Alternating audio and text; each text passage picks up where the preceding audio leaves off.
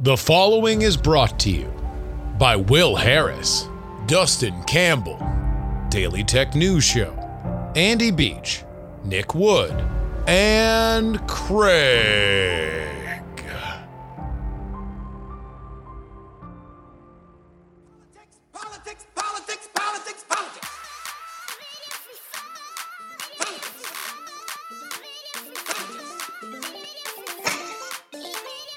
Hello and welcome everybody to the Politics podcast, a political triad episode for your Thanksgiving week. We are bringing a cornucopia of political opinions. I am, of course, Justin Robert Young. Joining me as always from the Congressional Dish podcast, live and direct from Southern California, Jen Briney. Welcome back.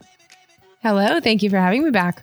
And of course, the now Austin local. That's right. Andrew Heaton. Shadow Mayor of Austin, Texas. Shadow Mayor of Here Austin. and caffeinated and in tweed and raring to go back on PX3 with the Rational Troika. Very excited. There we go. Now, I threw this out to my Discord because heads up to everybody in case some gigantic worldwide cataclysmic event happens between when we are recording this on Friday, the 19th of November, and when it airs Wednesday of the following week. But we wanted stuff that would kind of keep a little longer topic wise. And so one of the things that was suggested, because on Twitter the day before, there was a gigantic conversation about crypto, specifically because the website crypto.com has bought the naming rights to the Staples Center in Los Angeles, the formerly named Staples Center. Wow. Now, okay. I never quite knew. I mean, I guess it is through the excellence of some of the Laker and Clipper greats, and I guess the LA Kings greats, that people had such a fondness for retail office supplies with Staples, but there was a lot of anger about crypto.com being something. I kind of found it as a bit of a sign of the times, but the larger conversation is we seem to have yet another front of the culture war, and part of it is the idea that crypto is a newfangled scam. It is a pyramid scheme. It is a blight on the environment. And so for two people that have reasonably well thought out opinions on most things, I figured I would toss it out here. Jen? I was about to say I have a 3-point tirade, but I will defer to Jen. Okay, go ahead. Well, just with the naming rights, I think as the Los Angeles resident, I lived here for like a decade, and I was raised in Orange County. So I had feelings when I saw that. Yeah. And it's funny that you like mention it. And I know this is dumb because I've shopped at Staples, but for some reason I never actually connected Staples to the corporate branding. Like this was the first time that I actually went like, oh, wait, that was a corporate branding the whole time. But I think it's because it's been named Staples for as long as I can remember. I was a child when it was named that, so I just didn't connect it. And so for me, it was the .com. It was like, we're going from the Staples Center, which is like an iconic place. Everyone knows what it is, to like a .com thing I've never even heard of. What the hell? Like I had that angry reaction to it. And I couldn't quite put my finger on why, but it wasn't connected to the crypto part. Yeah. It was connected to the .com part. So This is purely generational. This is maybe nostalgia. Yeah. Although, by the way, I will point out that naming rights have gone in both directions, at least in terms of some people. The new Seattle Kraken Stadium in Seattle, Washington, is named the Climate Pledge Arena. So, like, there are certainly, you know, that is probably more of a political statement to say that there is a climate pledge to make the climate better. But crypto.com. So Heaton, are you fired up about crypto? Well, first of all, I'm fired up about stadium subsidies. So let me rant about that for a moment. Okay, I don't know every stadium in America, but pretty much every stadium in America has been publicly financed through our money so that we could give it to a bunch of billionaires who already have money. because they've bought off all those politicians. So if the Staples Center is one of those things, it should be burned to the ground, and everybody that financed it in a public level should be kicked out of office and arrested. It is absolute crony capitalism. It is sidewalk socialism. It's command economy bullshit. It's people taking your money and throwing it at rich people, and I hate it. So that's the thing that pisses me off. Pause right here, because now I need to go to the LA native. By and large, I think those arguments are all well-founded and certainly. And what they're trying to do, they're trying to distract you with this culture war nonsense so they can keep taking your money. Okay. That's what they're doing. Also, it is the easiest argument ever to get a bunch of nerds who don't care about sports to be angry about the fact that stadiums get built with their money. Burn down the ballet too if it's publicly financed. But one of the things that 9 times out of 10 I agree with you on these things. LA, and specifically the Staples Center, is something that is one of the times where downtown LA was long and still is a work in progress in terms of anything happening there that is can attract people. But the Staples Center was at the time gorgeous scenery and ample parking and low costs of living. It is steps away from Skid Row. Like it is a terrible. A Bosnia transported to Southern California element. But the Staples Center and then LA Live that was built around it and the convention center down the street became something that was a bit of a foothold where there was some kind of traffic and energy in downtown Los Angeles. Am I overstating that, Jen? No, not at all. That's the only reason I go there is to go to the Staples Center. I went to a podcast conference there a couple of years ago. But in my whole life, the only other time I've gone to downtown LA has been for the Staples Center. And so it was a really big deal. Are now patronized. The surrounding area around it has some kind of foot traffic that isn't just for fentanyl. I think that if you hadn't built now again, I don't know the background on this.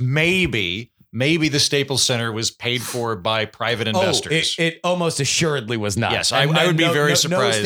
No stadiums are.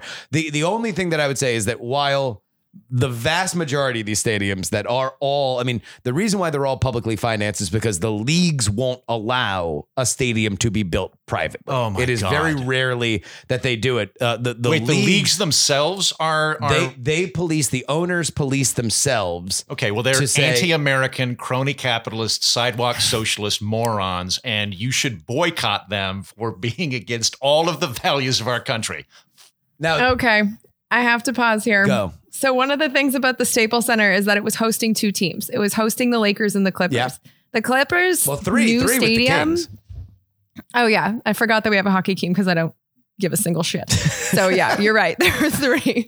But the Clippers are getting their own stadium. They just broke ground over by SoFi Stadium, which is that $5 billion stadium that we just built for the Rams and the Chargers. And what I'm seeing in Inglewood, which is another area that was pretty hood. I've never been all that afraid to go into Inglewood, but it doesn't have the best reputation. It is following in the tradition of if it was mentioned often in 90s rap songs, it is now a real estate hotbed. So it's Bedford Stuyvesant in Brooklyn, in Notorious B.I.G. songs, Inglewood, which was a staple of rap, West Coast rap. Now all of a sudden has just the gigantic thing. The Wu-Tang Clan has not made Staten Island quite the hotbed that they might have initially wanted to. But yeah, go ahead. But yeah, so here in Southern California, that's exactly what's happening. We're seeing hotels popping up. There's a Costco there that I didn't even know about, but it's right next to SoFi Stadium. And what I'm excited about is that this area is walking distance. It's a long walk. It takes about an hour and a half, but it's walking distance from LAX. And what we're seeing being built right now, in part because of the Olympics and the new stadiums, is we're finally getting a public transportation system that's going to take you somewhere and it's going to connect to the airport. And so we're seeing not just a nest for predators.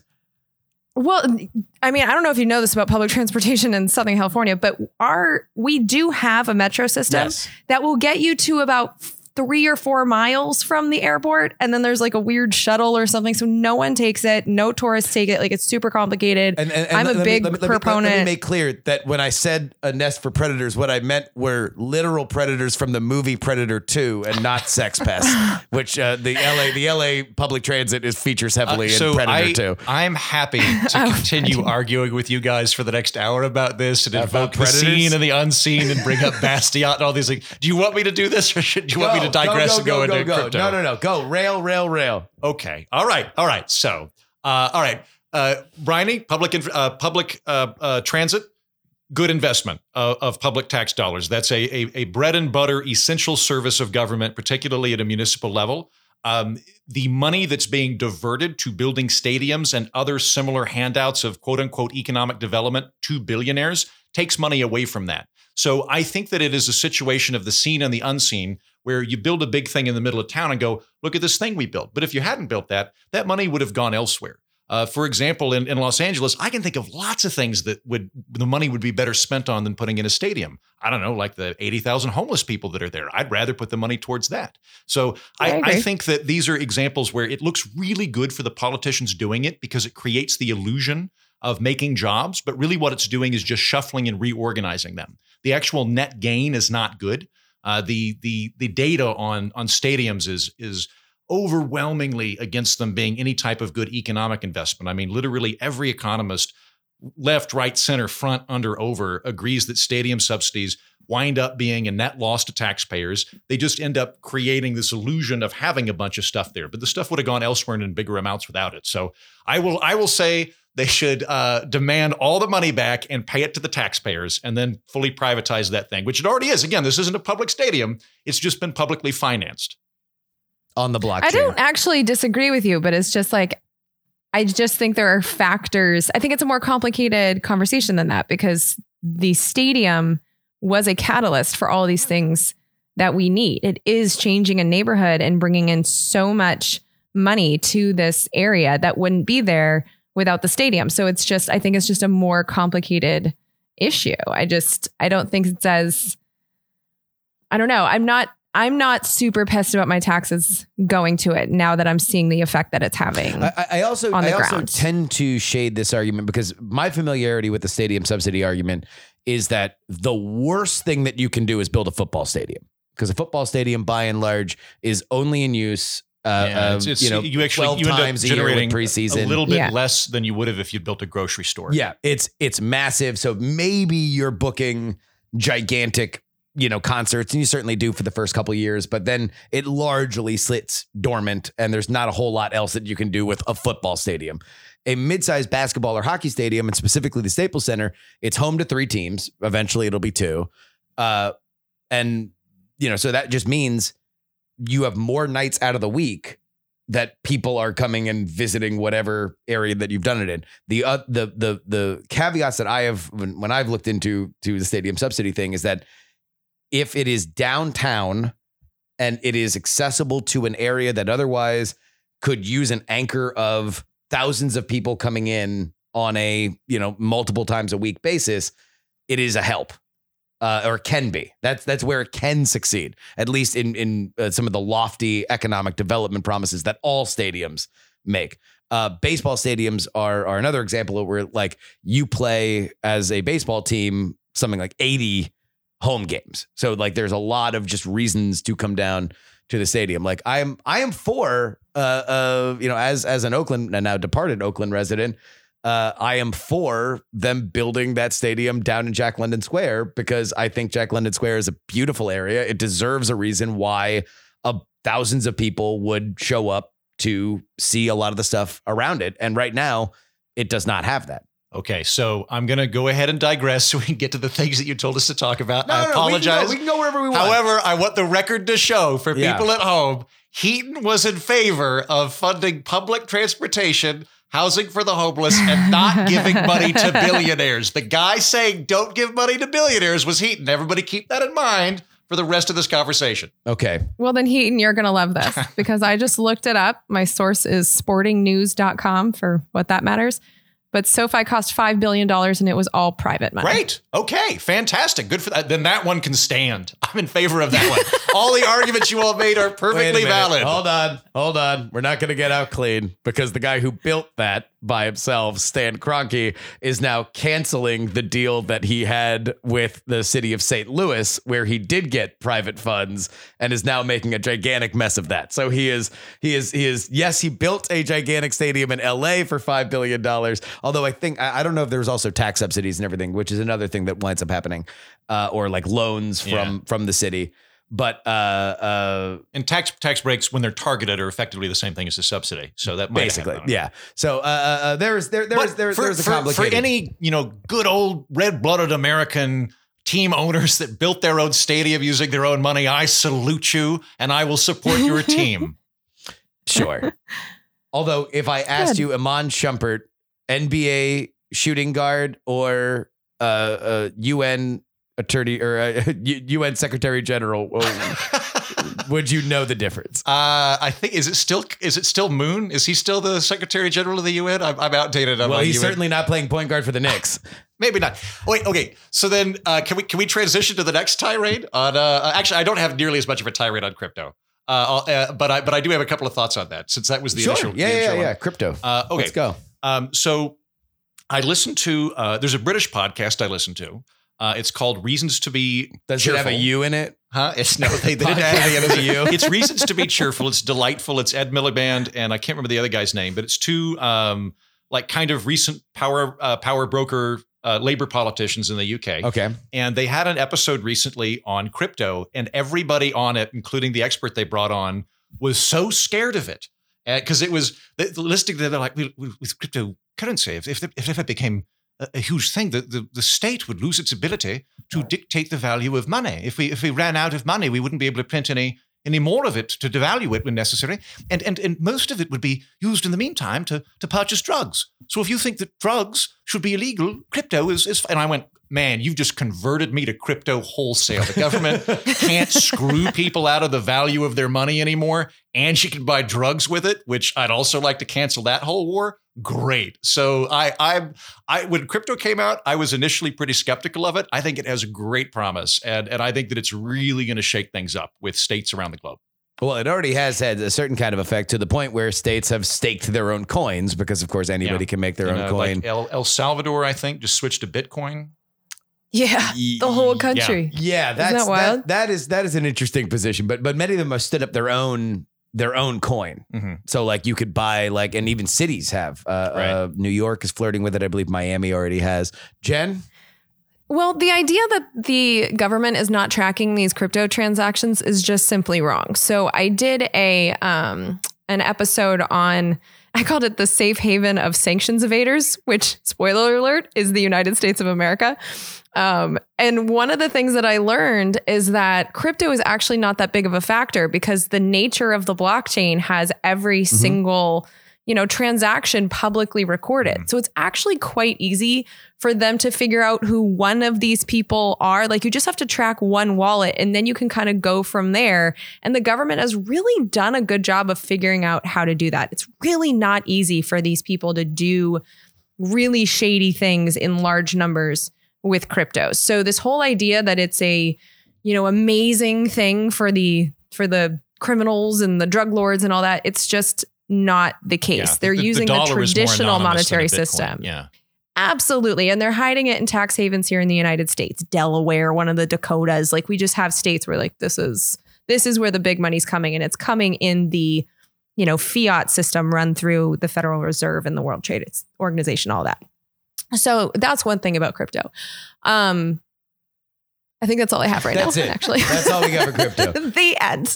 Are we worried about it violating our climate pledge arena? Because that is one of the things that is oft talked about. Because for those of you who are unaware of how cryptocurrency works, or at least Bitcoin, the way that you acquire a Bitcoin is you direct your computer to solve a tremendously complex math equation that then unlocks a Bitcoin. So you are mining a Bitcoin, and you use this by having your computer run really, really, really fast and over a significant period of time. That sucks up a lot of electricity. The electricity has to come from somewhere. be it coal or gas or anything like that. And so one of the big knocks on crypto, and specifically its glorification by way of the former Staples Center, is the idea that we are putting even more of a boot on Mother Nature's neck. Yeah, I'm skeptical of this claim, and I say this. I am worried about climate change. I think we should have a carbon tax. There's lots of things I would do to try and mitigate the damage currently happening. The reason that I am skeptical of that claim is that I never, ever, ever hear brought up with it in concert the carbon footprint or energy output of the current banking system, because that is a very relevant factor. If we're going to have cryptocurrency displace the existent fiat currency that is run by the Fed and the banks, as Jen points out, you really ought to look at what their amount of energy is. Now, I don't know the answer to that, but my guess is it's actually probably bigger, because the bloat, the amount of processing, the amount of administration needed for the current system is clearly far more than Bitcoin, which is much more simple. And like you're basically in the same way that we've used technology to automate and get rid of physical people that were literally called computers in World War II with actual computers. Bitcoin's doing that same thing with the financial industry, right? So I would like to know from people that make this argument what the energy output of the current financial industry is, because that is relevant to that argument. Well, and the solution to both is simple. If we actually decided as a country that our goal would be to change to a renewable energy grid, like all 50 states, the whole thing, all of this becomes a moot point.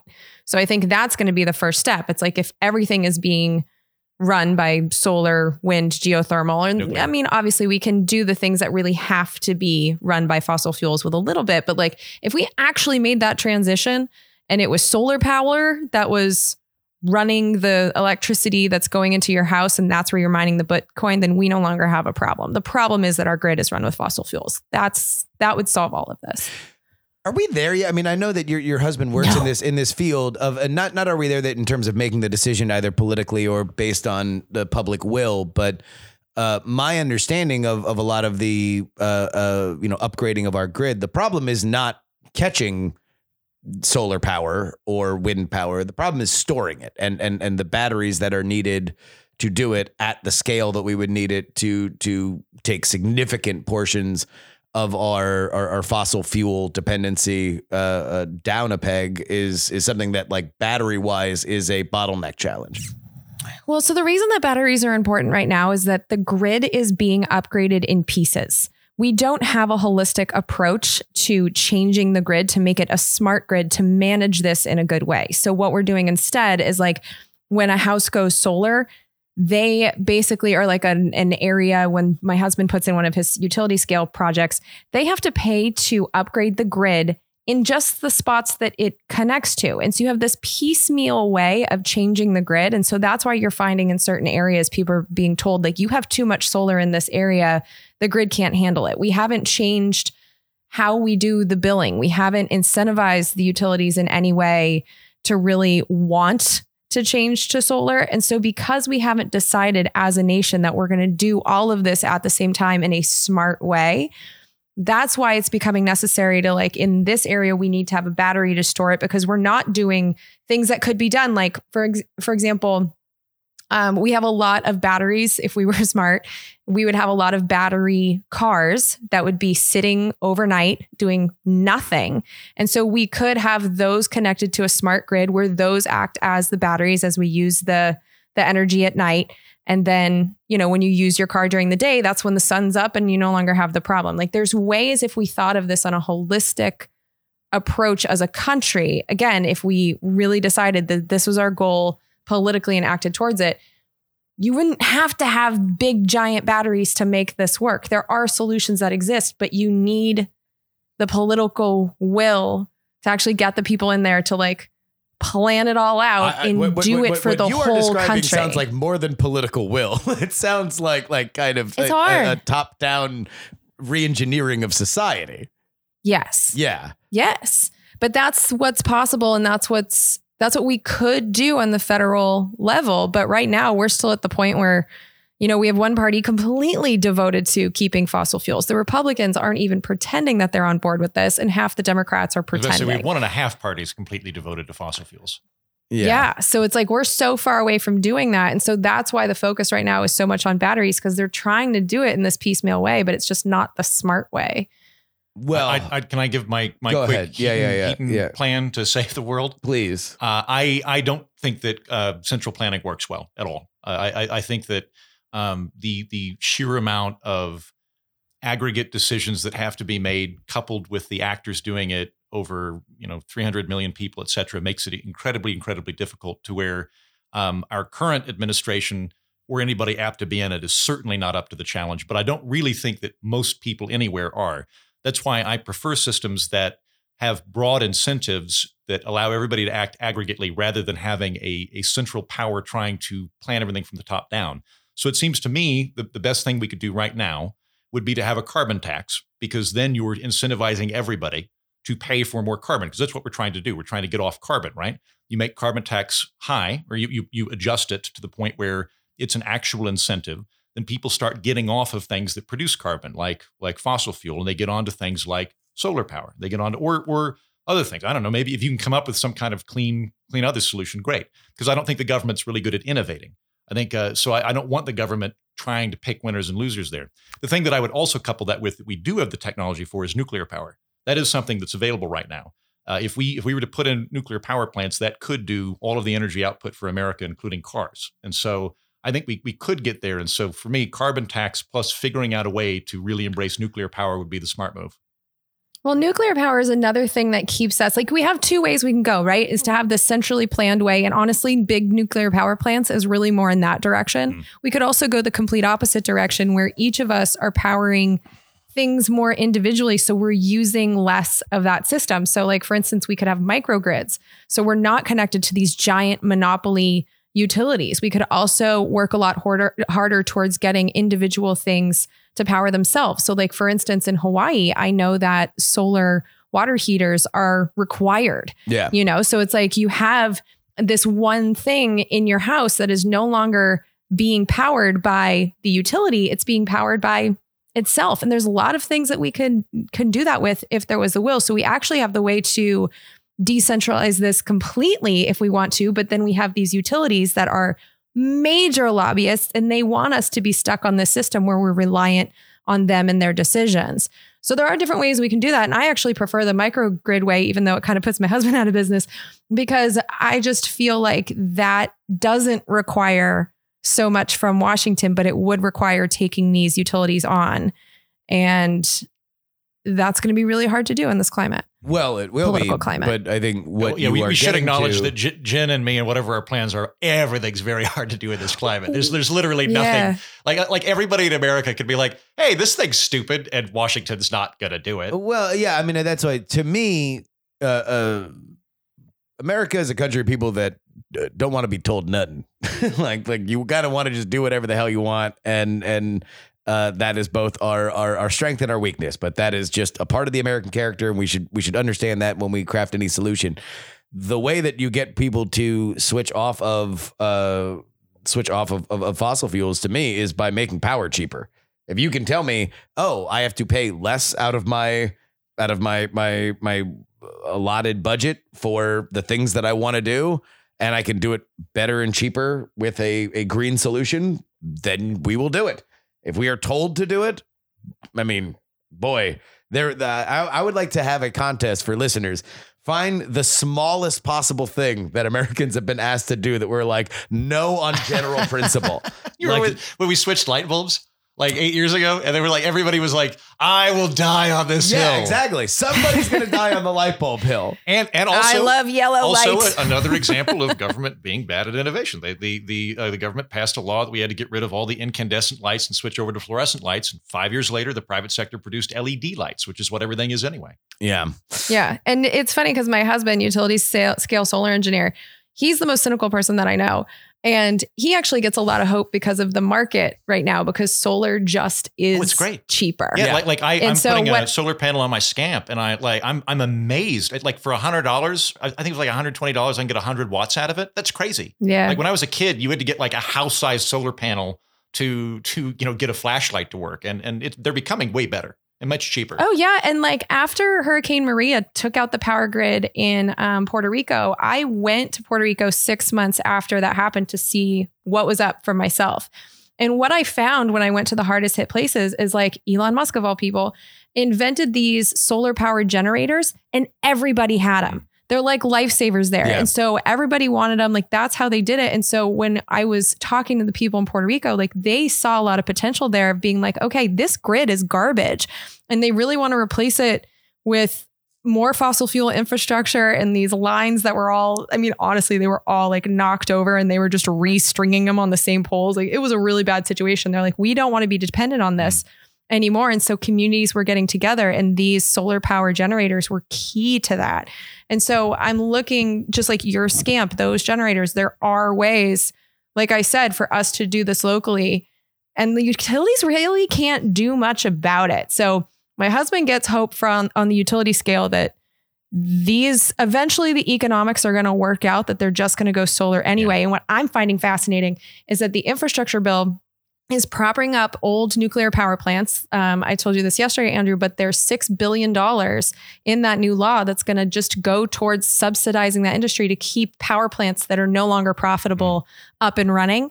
We're seeing the same things with offshore drilling. Our tax money is paying these companies that are spilling oil off our coast down here in Southern California and federal waters.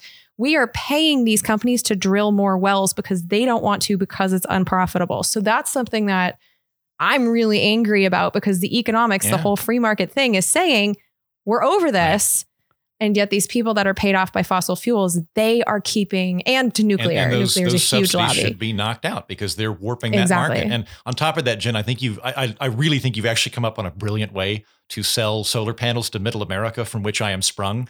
Like if I go talk to my family about, I'm really worried if the carbon emissions get to X percent, we're going to have a 0.1 increase and Brighton could flood. The way to approach them is to go, you think the grid will ever go down? Shit, yeah. Have you ever watched The Twilight Zone when the power goes off? Yeah. Do you want to be ready for that? You should get a solar panel. Okay. Yeah. Like if you do it as like rugged individualism and prepared for the zombie apocalypse, that's what Americans come on board. No one's going to do stuff because you tell them to do it. You have to appeal to the individual characteristics. So, all right, let's switch topics here because there is a big topic that has dominated politics over the last few weeks.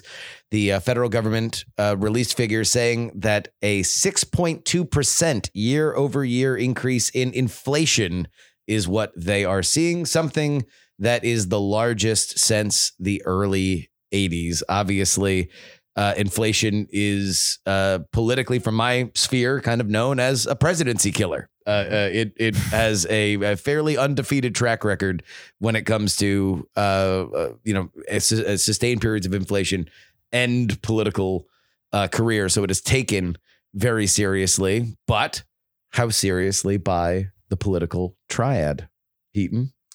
I don't know what the end. I defer to you in terms of what the political ramifications of it will be. What I've been trying to figure out on my end is what is causing the inflation. That's what I'm really interested in. From what I can tell, and I will preface this, despite the fact that I go on frequent uncle tirades of economics on this program, I am not a proper economist. I'm certainly not trained in monetary theory. And so this is something. Although you are wearing the sweater. I am wearing an Argyle sweater. Economist uniform. I very much look like a prologued virginal economist in my current outfit.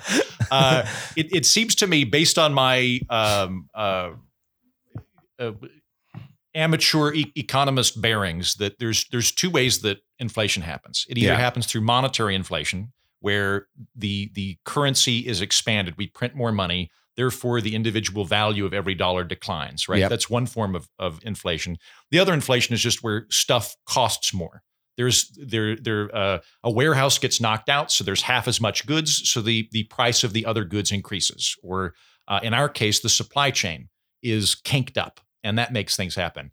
It could be that monetary inflation is going on. I'll say on my end, I don't understand why we haven't had more inflation. The only thing I can come up with, given the amount of money we've printed the last 10 years, is I think that it must simply be that the economy keeps growing faster than the monetary supply, which is the only reason we're able to do this. That said, obligatory tirade, I think monetary inflation is heinous.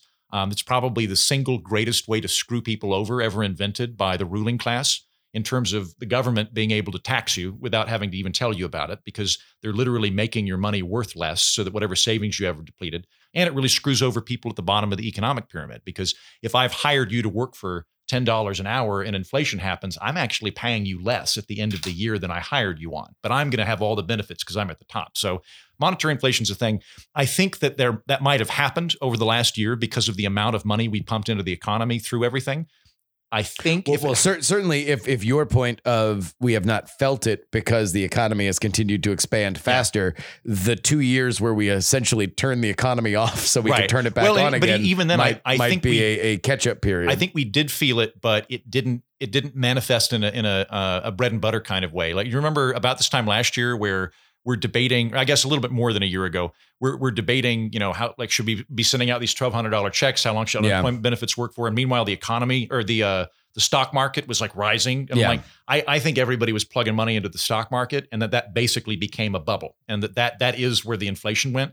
But all of that said, that's fairly speculative on my point. I think the thing that's demonstrable in terms of inflation is the supply chain got basically shut down and alternated and brought back prior to COVID. The economy, or the global economy, is chugging away. COVID happens, and the American economy just stops. The service sector, it all stops, and everybody immediately shoots up in terms of goods that they're purchasing. And now it's normalizing, and the supply chain is having a difficult time. It'll fix it, but it's having to readjust. And so the key figure that I saw was that 2 years ago, to transport a freight ship from China to San Francisco cost $2,000 to make that trek. It currently costs $20,000 to make that trek. Yeah. So it seems to me that is probably the main culprit in what we're seeing, which is that the prices of goods and service, or the prices of goods specifically, are increasing. Yeah, I mean, and that's only the tip of the iceberg. It's not only the ships, it's also the containers, it's also the shipping, it's also the trucking industry, and even as we had our supply chain expert on here a few weeks ago, it's the getting was it Jim? Was it Big Jim? It was Big Jim. Nice. Shout out to Big Jim. It was it's getting the containers back to the shipyards. So it's like the containers get on the, whenever you get stuck at a longer than usual train, crossing or something like that, you see all those boxes. Normally it's like, oh, okay, who cares? Whatever. But now that they're in such short supply, there is a problem with them even getting back there. Jen, inflation. So as the resident Southern Californian here, I've been here since September, right? Yep. So I've been here since the oil spill. And one of the things that caused it is that we know that a cargo ship, we don't know exactly when, but one of those cargo ships that's been waiting for a slot in the Port of Los Angeles or the Port of Long Beach, they're just idling out there in places that they're not supposed to be because there's such a backlog. In fact, as I'm speaking to you, I checked about a week ago, there's 100 ships out there. You go for a run in Long Beach, you can see them. They're everywhere. And one of their anchors hit this pipeline, and that's what spilled oil all over Orange County. I'm pissed about it. So I've been following this really closely. And I think this is also a symptom of the fact that we have stopped enforcing antitrust laws in this country because we have these monopoly shipping companies that there is no other place to turn to. And they love that they've jacked up the prices from $2,000 to $20,000. And so what we're finding in the ports here is that they're emptying out the shipping containers, and these monopoly companies, they're just stacking up the empty containers. One of the reasons that we can't unload these ships that are off the coast is they're just stacking them up, and they're not moving them back to the other places. No one is forcing them to do so. And in the meantime, they're raking in profits.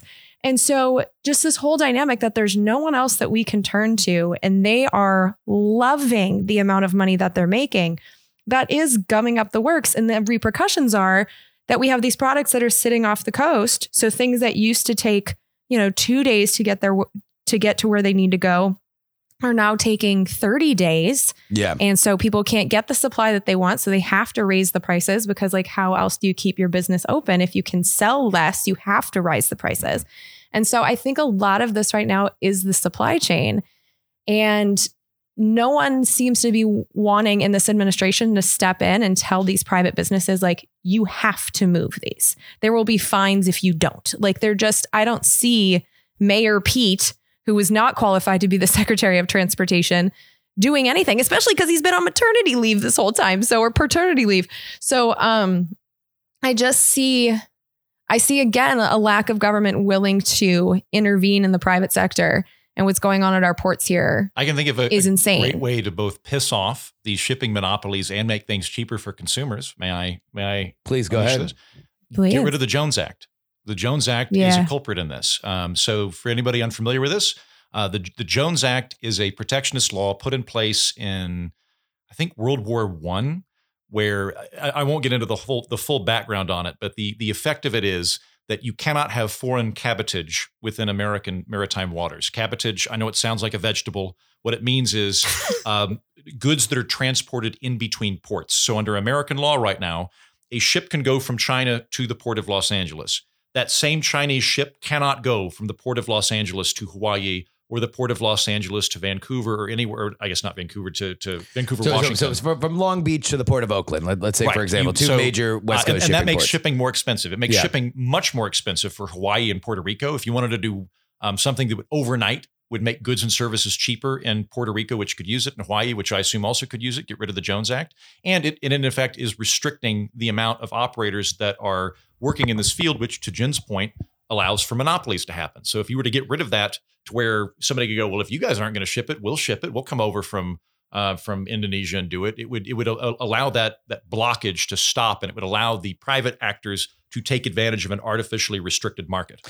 Now, I will say that shipping lines are not the only way that you can get goods out of China. And I think that there's a whole nother conversation that we can have about our dependence on China for all of our manufacturing, which is a root cause of why when our supply chain breaks because of a global pandemic, it becomes a problem. You can do air shipping. The difference is that even though the price is higher for a sea freight, it is still cheaper than getting it out through other means. The big problem that we don't know the answer to is much in the same way that everybody in the year that we had lockdown advanced about 5 years forward in terms of technology. Now, all of a sudden, everybody knows how to use Zoom. Right. Before, trying to get somebody on Zoom was a pain in the ass. Now it is second nature to everybody of all ages. We don't know how much permanently we have changed our buying habits. We don't know how much permanently we have changed the economics on how we consume. Specifically, I ordered mouthwash on Amazon today because I kept meaning to go to the pharmacy and was like, it's been 2 weeks. I haven't gone to I'm just going to order it on Amazon. Because the prices that we look at are largely based on the idea of, okay, this needs to get to a certain warehouse. That warehouse needs to put it into a display. It's going to be sold. You have to factor in rent. You have to factor in, the workers that do it. Online shopping, I think, conservatively probably advanced at the same speed that everybody's proficiency on Slack, Zoom, and Animal Crossing did, which is to say that everybody got way more involved and expert at it. And I don't know if that goes back. Much in the same way, you're not going to unlearn how to use Zoom. People might want to use it less. People might want to use Slack less. I don't think that we're ever going to unlearn some of those things. And if that's the case, then the entire economics on our shipping is different. Like I think that a lot of these problems that we're seeing right now, people kind of assume are transitory in that we are going to rebalance back. And I don't know that that's a given. I mean, this is anecdotal, but I think you're onto something, because I know that my consumption habits have completely changed. And most people I know are not buying as much. Not going out as much, not drinking as much. Like, it's just kind of like when you shut down the world, I realized how much I was spending on crap and things that wasn't good for me. And I just kind of stopped. And I think part of the great resignation was a lot of people being like, wait, I'm working really hard to buy a bunch of crap I don't even want. What if I worked less and bought less? And that's how I can make my financials work. There's also a lot of women that I know that still don't have childcare. And so they're not going back into the office. It's now been 1.5 years. And they're like, you know what? We're doing just fine on one income. If we keep our spending levels where it's at this lower level, I don't have to go back to work right away. And so could that be raising the prices? Because if you're a business and you have fewer customers, how are you going to make ends meet? You have to jack up your prices because there's fewer people in buying a smaller your labor stuff. pool, which will also probably increase prices. Yeah, we had a guest on a few weeks ago that made the argument that a lot of the trends of women staying home because of the rising cost of childcare is a trend that we saw before the pandemic, and the pandemic just exacerbated it. That now, I mean, the idea of the rise, the big comeback of the stay-at-home mom. Don't tell the alt-right that prices are going up because of women. Do not mention this. All right. So anybody in the alt-right, just please fast forward. Any other inflationary thoughts? No. Yeah. All right. I do think it is a persistent problem, and I will say this to your point about Mayor Pete or Secretary Pete, Jen.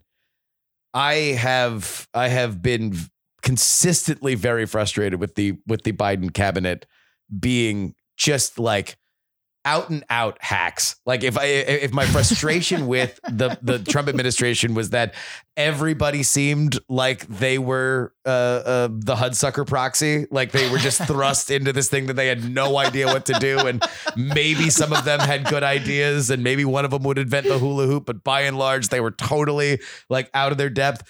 The Biden administration has put in straight political people that, like, when we're talking about this kind of stuff, and Mayor Pete, who has a very large profile and may or may not be gearing up for a 2024 run, yes, like is on television, and he doesn't even give me 10 minutes on the supply chain before you start pitching the Build Back Better bill. Like, whether or not I agree with it or I like it, can you please just give me 10 minutes of competence? Would like, he, as Secretary of Transportation, is going to be solved by this legislation? Would he be the point man on the supply chain? Would he be the adult that's supposed? Oh, okay, interesting. He's the transportation secretary. Interesting. All right. Yeah, no, and I stuff think is not being transported. He needs to be making bumper stickers. That's his top Well, and it's job. the same thing with like the rising gas prices. They have Jennifer Granholm out there, and Jennifer Granholm is like, oh, these rising gas prices. She's like, yeah, I know.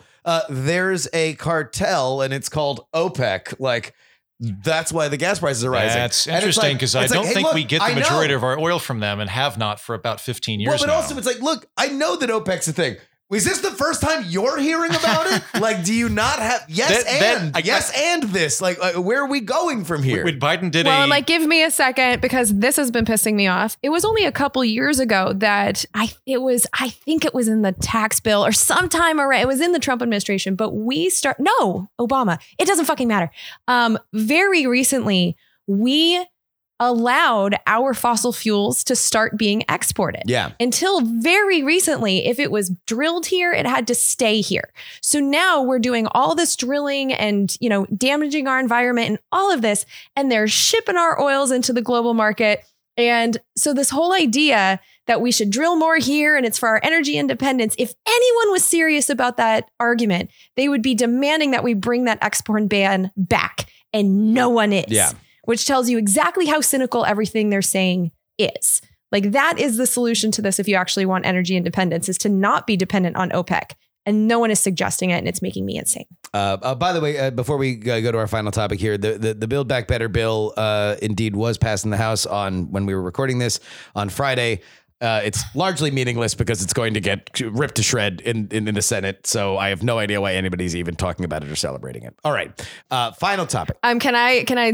I have an idea about what's happening. Go ahead. I feel like Build Back Better is the look over here bill. They're going to obsess over this bill that's not going to become law before the end of the year. Well, meanwhile, they're authorizing all our wars. They're going to be funding our entire government. They just passed a bill into law that is authorizing more economic war against Nicaragua that no one knows about. They're passing all kinds of stuff into law, and we're not paying attention while we're all arguing about Build Back Better, which by the time it becomes law, if it becomes law, Justin and I have a bet. I bet him a beer that it's not becoming law at all. It's becoming law. Okay, well, I'll enjoy that beer. A thing that's called Build Back Better will become law, whether or not anybody likes it or it has any kind of. They're doing it. The Northeastern Democrats are doing it for SALT, the SALT law, which basically allows them to deduct their state and local taxes. It's California Democrats and New Jersey and New York. Trump overturned that or got rid of that. Right? During his tax cuts, they took away the SALT caps, which were like an FU to blue states, basically. And now they want those back. And that's where Build Back Better's where they're going to get it.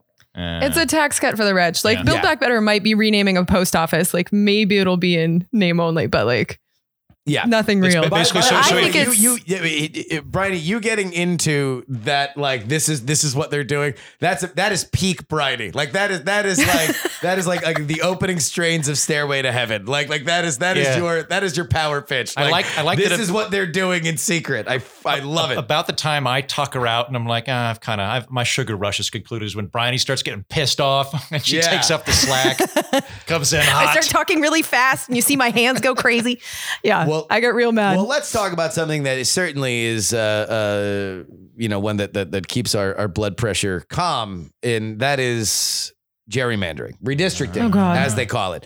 I initially said to our little group chat when we were setting up this recording that I was kind of surprised that I had to hunt. Like most of the stuff that I have done, and while I'm trying to cover redistricting, is largely on the local level. It's local television, it's local newspapers. But for as much as we talk about gerrymandering, as much as we talk about redistricting throughout the 10-year period after somebody does anything about it, this is the time when you should be mad. If you're ever mad about gerrymandering, ever, there's one time every 10 years that you should be focused on it. It's right now. And I am very surprised that nationally we have not gotten more of a conversation about this. Great. Well, let's jump in because it's morally heinous and we ought to be figuring out ways to stop it. But there's a bipartisan benefit to it for the incumbents. Yep. So like Texas is being gerrymandered by the Republicans. Illinois has been gerrymandered by the Democrats. Like they're benefiting from it. And the Democrats, like this is another example of them not really, they're pretending that they're against gerrymandering because it was in HR1 and S1 that it was going to be national law that these districts had to be drawn by an independent commission. And the person that's like the tiebreaker on that had to be an independent person, not a member of either party. Yeah. Like I actually really like that provision. But they have passed those bills and then done nothing. Yeah. Like, it's not like it's in a conference committee. It's not like they're breaking it up and just doing that because that would be extremely popular in the United States. If they were to do like a that national actually could get done. Anti-gerrymandering law and that was it, that would be wildly popular. Yes. Yeah. Yeah. And so they want it tied with like their campaign finance system, which I considered really stupid because that's something that can be argued against. Like these giant packages gives people something to hate. And that way they can pretend to support these things, but not actually act on them. So I'm really angry at the Democrats for that they really are fighting for that tax cut for mainly the wealthy. I think it's the top 10% of people on the coasts that would benefit from that SALT deduction. Yeah. While in the meantime, they're letting the For the People Act just kind of die for the second Congress in a row. So the solutions are there. But once again, we have these dinosaurs who have been in Congress since I was a child. We have not fired them yet. In fact, they've all failed up. Like I did an episode on the Patriot Act, you guys. 12.5% of the current Congress were people that voted for the Patriot Act back in 2001. Yeah. The same people. And they've all failed up and they're all running Congress. So that's why it feels like for 20 years, it's been the same monsters making our laws because it literally is. So until we change these people to people that haven't benefited from this system and kept their jobs for 20 years, despite the fact that we hate them, they're the ones that have benefited from the gerrymandering. And until we fire them, I don't think it's going to change on the federal level. And here is what's happening in Texas. Here's what Texas and North Carolina specifically are the most aggressive ones for the Republicans, and Illinois is the most aggressive one for the Democrats. There's a district in Illinois where if you open both doors of your car while you're on the highway, you're in 3 districts simultaneously. Yeah. No, there are some really ridiculous. There are some very silly drawings in some of the modern redistricting things. Although I will point out that not all of them are finalized, but by the way, they will be. In general, I tend to be a bit of a contrarian with gerrymandering in that I do think there is an element of, man plans and God laughs with drawing districts that you believe are safe. Things change, people move, especially when you're doing hairline districts, they can get turned over, within a 10-year period of political migration. That being said, the point of what they are doing are creating, and let's take politics out of it, or a partisanship out of it, rather. Just the political strategy here is making safe districts, less competitive districts. You are making districts where people get, and this happens in the House of Representatives, that's where it's affected. You are creating more AOCs. You are creating more Marjorie Taylor Greens. You're creating more Paul Gosars of people that can do whatever the hell they want. Right. And they will never, ever get voted out. They will just sleepwalk to 30-point victories every 2 years. The Republican Party and the Democratic Party don't want competitive elections. That is not what they want. They want to have these ossified strongholds where they, in perpetuity, get to pick the person that's in there. So you're absolutely right about that. I think Jen, you made great points about that. I think the gerrymandered system we have is a tool of the duopoly. Both parties have a rich history of doing this. They're actively doing it in states. I think the Republicans are doing it more cleverly at the moment. But both parties do it whenever they get away with it. The only difference between when Democrats get mad about gerrymandering is just that they don't win enough governor's mansions and they don't win enough state houses. So the reason why they're always like, oh, this is the Republicans do it more than Democrats. Yeah, they get elected to more executive offices in state legislatures. Well, that's because they decided to make it their strategy in 2010. That's what the whole Tea Party wave was about, was to win all the state legislatures in order to gerrymander the maps. It was called Project Red Map. It was a whole thing.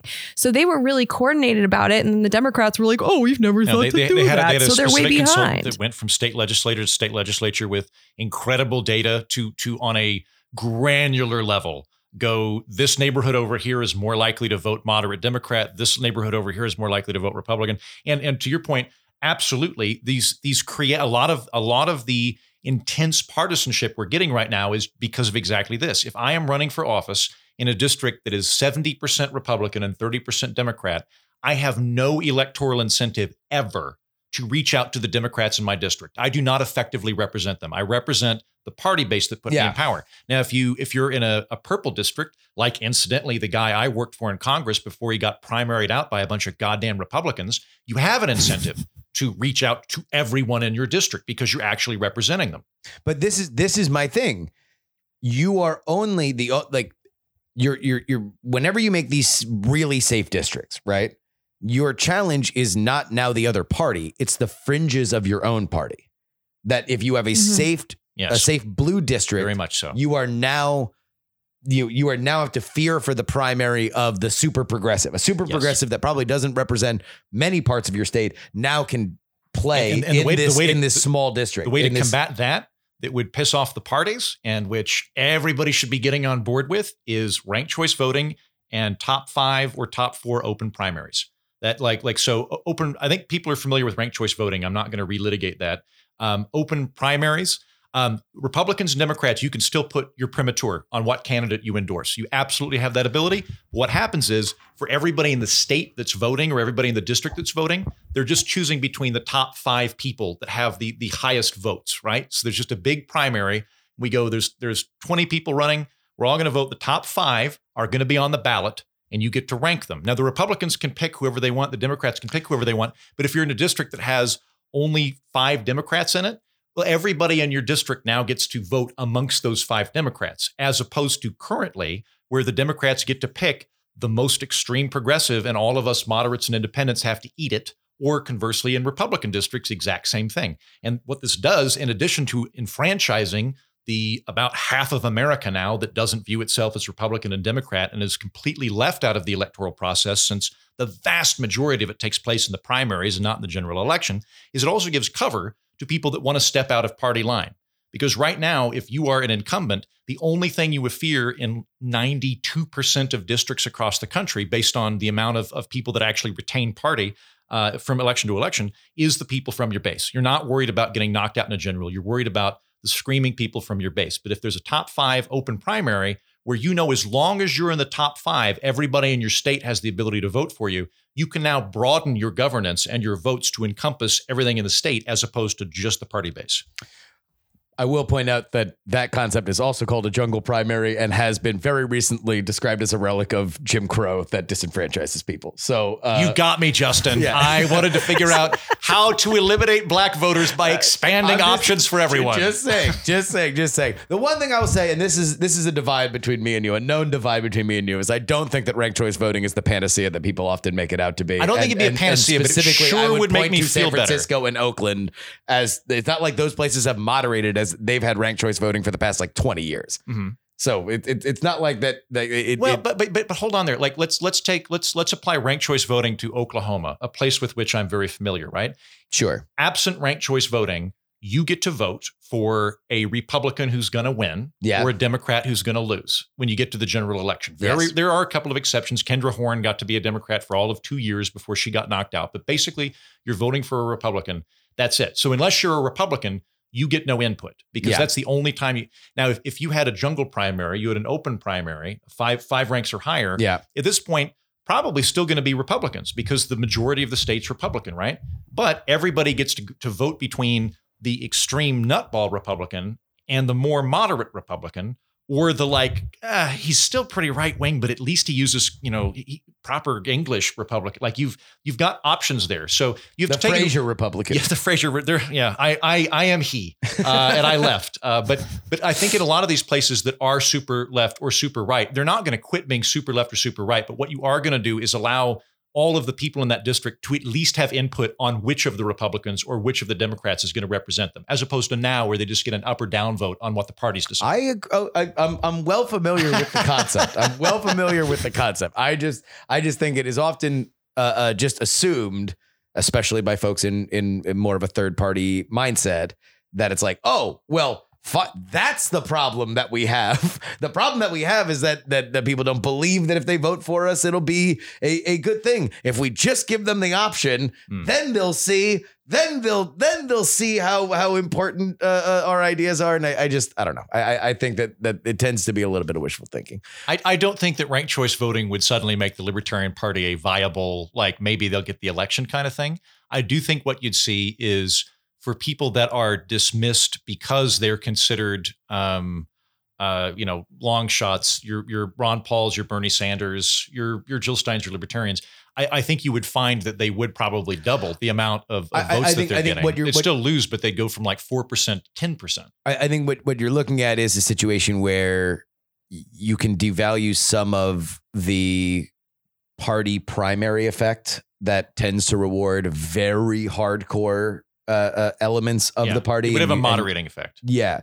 Well, no, now it does not. I mean, like Glenn Youngkin, who obviously got a lot of press in Virginia, an undercovered element of that race is that the Virginia Republican Party effectively just handed him their nomination at a convention. They did not have a party because they did not have a traditional primary because they were afraid that the super Trump aligned candidate would come out ahead, or in running that primary, Youngkin would have to move more to the right than where the party believed the candidate ultimately needed to be. He would have to say things that Terry McAuliffe would attack him for. He did not have to say those things. Terry McAuliffe still attacked him for being a Trump Republican. That rang more hollow than it would have if he were out there kind of saying stuff. So it's like, I think that there are some interesting elements of it. But Jen, what do you think?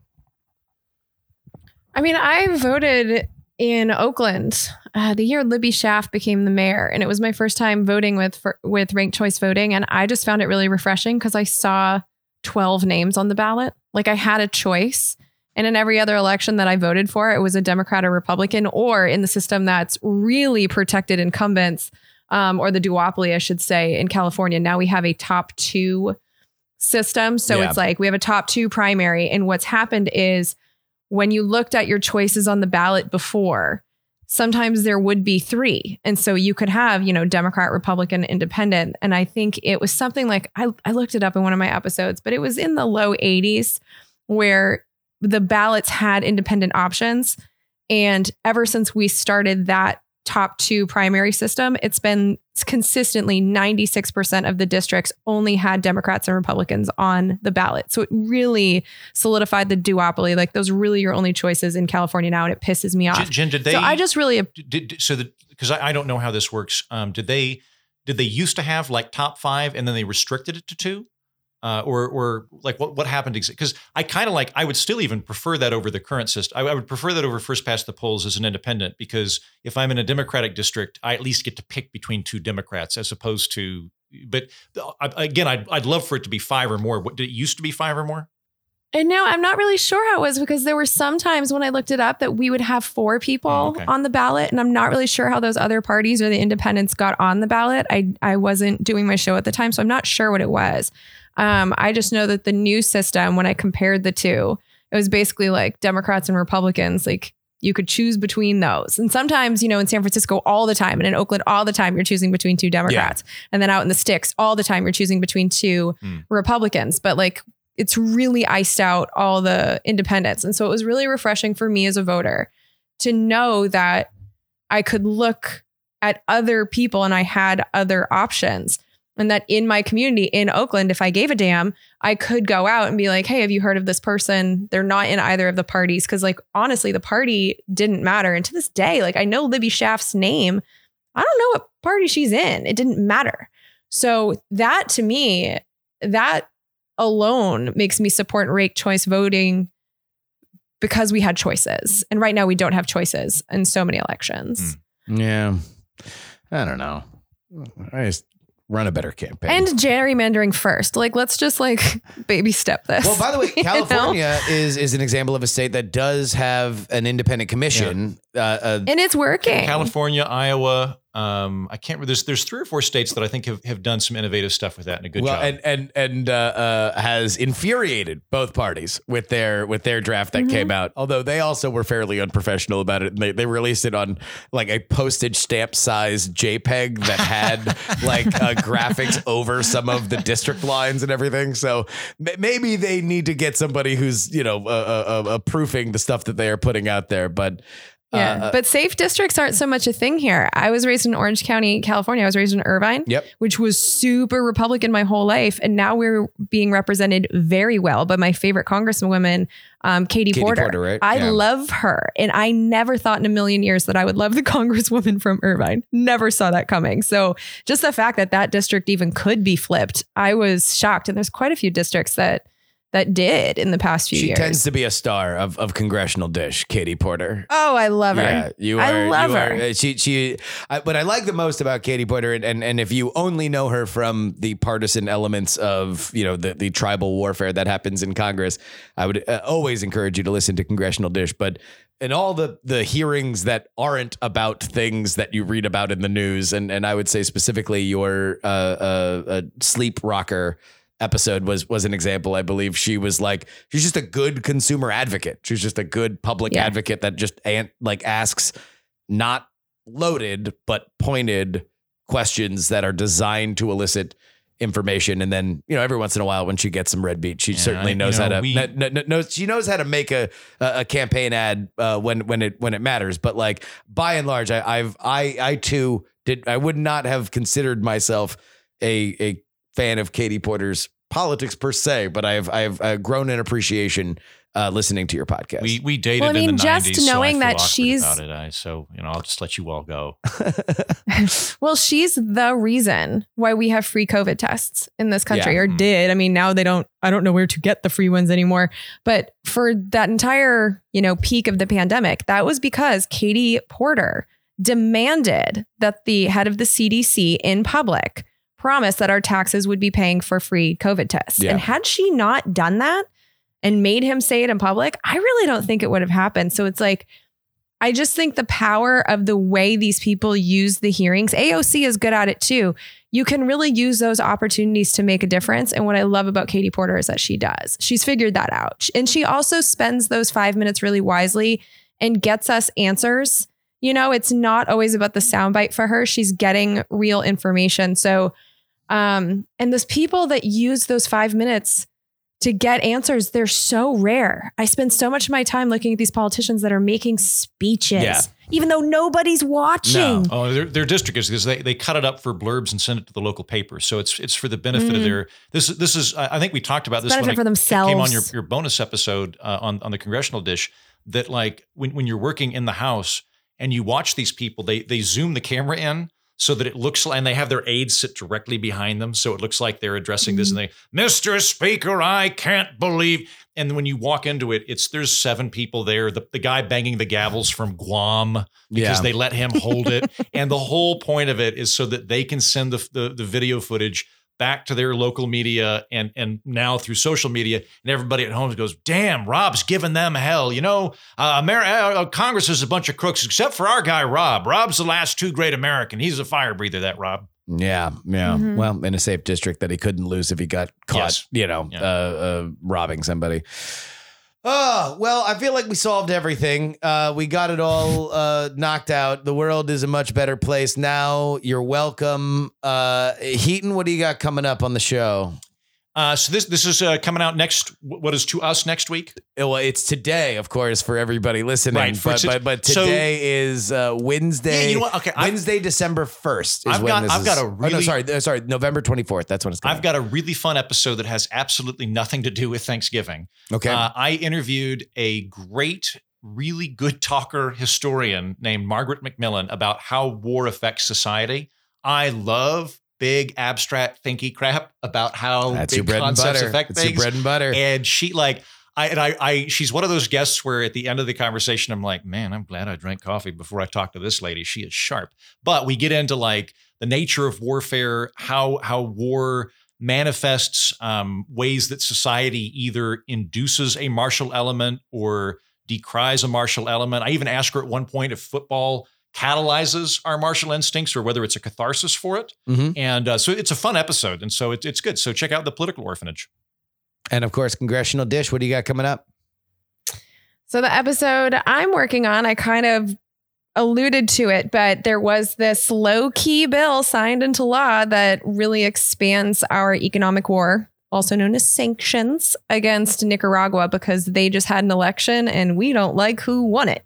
So I know that there's been some hearings in the Senate committee chaired by Bob Menendez, who's a Democrat.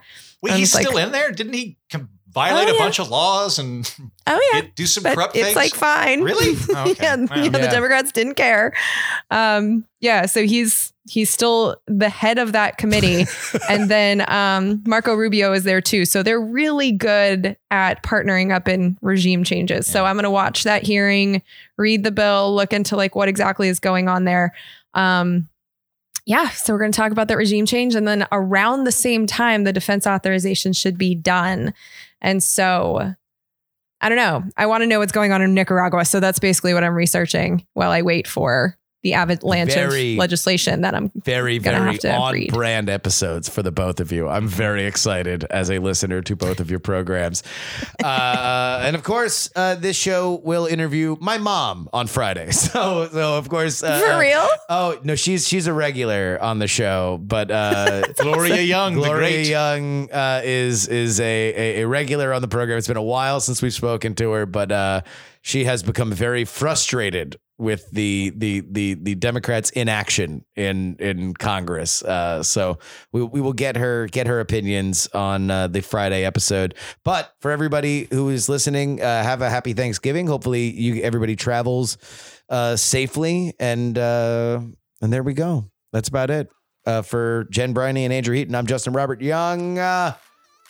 A reminder that some shows talk about politics, others talk about politics, and still more discuss politics. But this is the only show that dares discuss all three. Happy Thanksgiving. No publicly funded stadiums.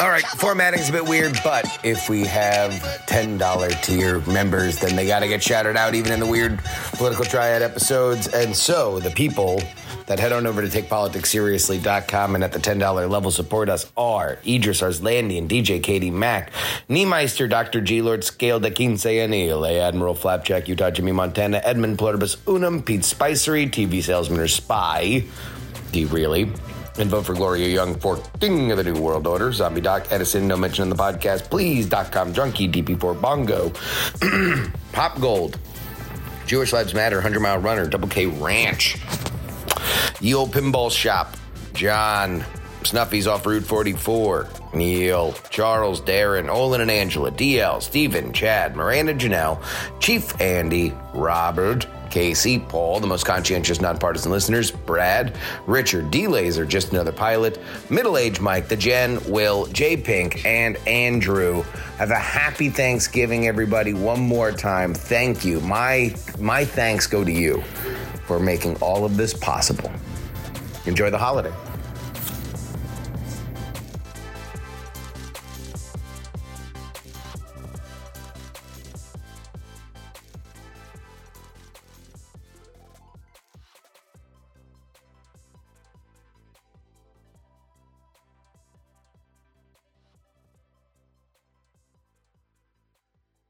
Diamond Club hopes you have enjoyed this program.